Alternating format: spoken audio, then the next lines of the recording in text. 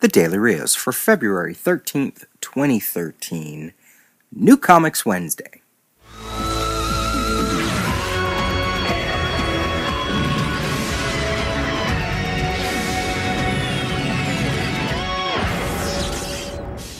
So that's the Iron Man theme song from one of the cartoons back in the 90s. And as I was watching the clip on YouTube, there's a part where he's constructing all his armor in the opening sequence, and he's in the middle of this, I don't know, this centrifuge, I guess, or one of those things that's like, you remember in the beginning of the original Superman movie where the Phantom Zone villains were in that sort of prison thing where it was like spinning around them, that circular compass-looking thing, right? Like that's what Iron Man was actually in, and as he was in that, his armor was being placed on him, not quite like it is in the movie where there were actual mechanical arms throwing the armor on him. It looked like they were just kind of magically appearing on his body, but it made me think, wow, that sort of concept of him standing in the middle of something and the armor being put on him, I thought that was a relatively new concept with the movie, or with maybe some of the more recent comics in the past, I don't know, 4 or 5 years, 6 years. I didn't realize it went back that far, and who knows, maybe it even went back even farther than that, and I just don't know because I haven't read many Iron Man comics. So I thought that was kind of cool, a neat little bit of comic mythos that I never knew before. And obviously that lead song leads me into today's opening pick for New Comics Wednesday. It is the Iron Man Omnibus by David Michelinie and Bob Layton. $99.99, although I saw it on in-stock trades for 50% off, so that's pretty awesome. Whenever the topic of great Marvel runs, especially of the 80s, whenever that topic comes up, you usually hear about John Byrne on Fantastic Four, Frank Miller on Daredevil, Walt Simonson on Thor. But I don't ever really hear this one getting the love, right? This Iron Man run by writers David Michelinie and Bob Layton and artist John Romita Jr., sometimes with Bob Layton on the art or Bob Layton on the inks. And this omnibus, it's over 900 pages. It collects issues 115 through 157. They jumped on the book in late 70s, 1978, and it ran for those many, almost 40 plus issues. And they actually had a second run in the late 80s from around 215 to issue 250 or so. This time with artists Mark Bright, Jackson Geiss, sometimes with Bob Layton again. So this omnibus collects their first chunk of Iron Man mythos, Iron Man stories that would make him, I wouldn't say make him a great character of the 80s, but it was a run that I think, is well deserved when in calling it a run, right? I don't know how they necessarily hold up, but it sounds like there are a lot of things in the Iron Man universe that were set in stone in that first run.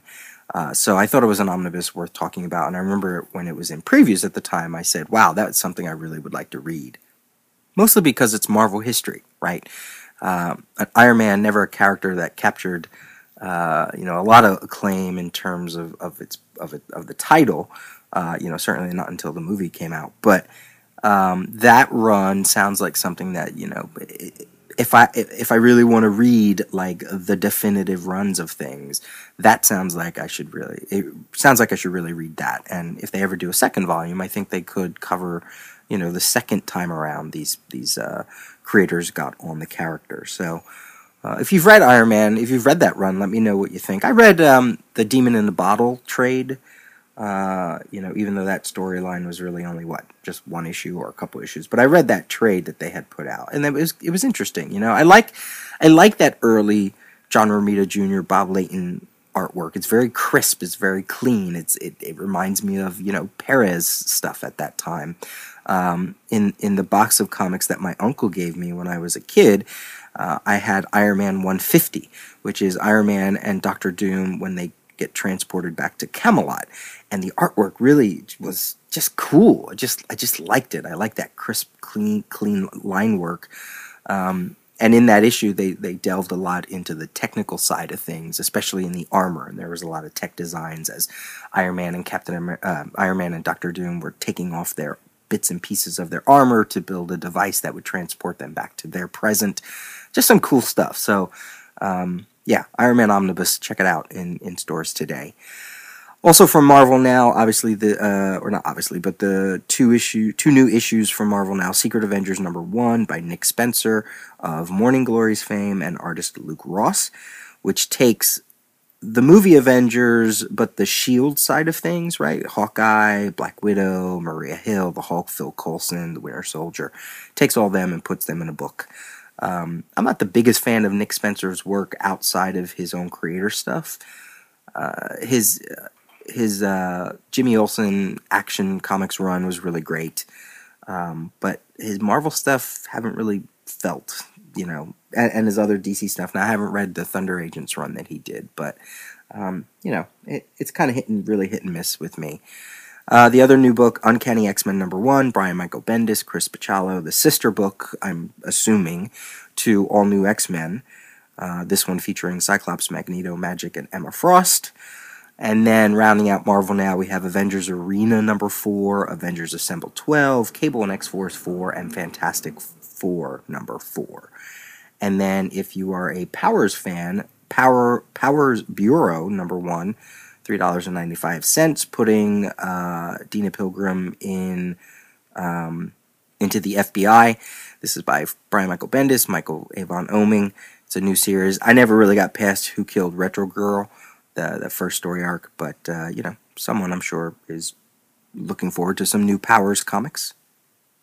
From Dark Horse, we have Adventures of Superhero Girl, hardcover, $16.99, collecting the Faith Aaron Hicks web comics, or comic strips, actually. These were comic strips from Halifax's free weekly newspaper, The Coast.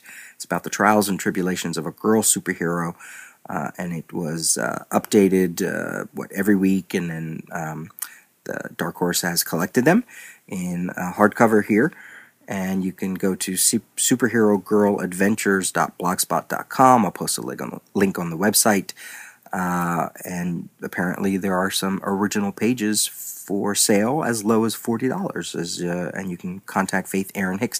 But it sounds like a really nice all-ages kind of book, and an all-ages kind of story featuring a young female superhero. So there you go, coming out from Dark Horse today. From Image, nothing necessarily stands out in terms of something new, but we have the next issue of Bedlam, #4, by Nick Spencer and artist Riley Rossmo. We have Alice Cott and Morgan Jeski's Change, #3, Cyberforce #3, which is apparently supposed to be given away for free, Manhattan Projects #9, Morning Glories 24, featuring the Truants, and Peter Panzerfaust #9. From DC, the only thing that kind of stood out is the new Katana series, issue #1 by Ann Nocenti and Alex Sanchez. And then we dip into the independents. We have from Smithsonian Books, Darwin, a graphic biography, presenting Darwin's life in a smart and entertaining graphic novel. This biography attempts to not only educate the reader about Darwin, but also the scientific world of the 1800s. And it's presented in this form as an inspirational tale for kids of all ages by Eugene Byrne and Simon Gurr. Yay, science. So check that out. From NBM Publishing, we have The Initiates. I talked about this in a previews episode, where this is a graphic novel connecting comics and wine, of all things. This is by Etienne Davidoux. He's a comic artist. He doesn't know much about the world of winemaking. Richard Leroy is a winemaker, and he rarely even reads comics. But these two are full of goodwill and curiosity, so they decided to switch roles. And they opened up a lot of bottles and read many comics and traveled around, meeting authors and winemakers, sharing their passions for their jobs. The Initiates explores the nature of a man's vocation with a true-life representation of it from two very different perspectives. I'll include a link in the web on the episode page as well. Then we have from Drawn and Quarterly, Susceptible, hardcover by Genevieve Castret. And it says here, she has long been loved for her mini-comics, comics, visual art, and music. There is a unique quality to all of her artistic endeavors, quiet, serene, depressing, and her keen eye for detail and her fearless ability to probe the depths of her troubled past makes susceptible a stirring portrait of an artist coming into her own. This is a story of Goglu, a daydreamer growing up in Quebec in the 80s and 90s with a single mother. It's a beautiful story about families, loss, and growing up. Again, link will be in the episode page notes. And then finally, and a true spotlight for this episode, we have from Tomorrow's Publishing, American Comic Book Chronicles 1960 through 1964 by John Wells, edited by Keith Dallas, $39.95. You can get a discount on their website, probably elsewhere as well. But on their website, you can get this for only $11.95 digitally. This was something that was announced back at San Diego Comic-Con years ago, summers ago, maybe 2, 3, maybe somewhere along the way. And I've been looking forward to this for a while. And what this is, it's a series of full-color hardcovers where authors from Tomorrow's Publishing are going to chronicle every decade of the comic book history and the comic book industry from the 1940s to today. So this is the first of a 2-part series of volumes on the 1960s. So this covers 1960 through 1964, covering all the pivotal moments and behind-the-scenes details of comics in the JFK and Beatles era. So you'll be able to see DC's rebirth with Green Lantern, Hawkman, and others, and the launch of Justice League of America.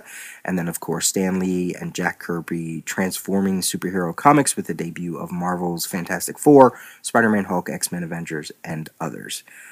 This is also the era that gave us Batman a new look. The Blue Beetle revamp for Charlton Comics, Creepy #1, Harvey's Kid Comics. I am a huge fan of Tomorrow's Publishing and their resources, so this is a book that I've been looking forward to, and it is finally in stores today. So please, please, please check it out, especially because I want to see more of these on my shelf.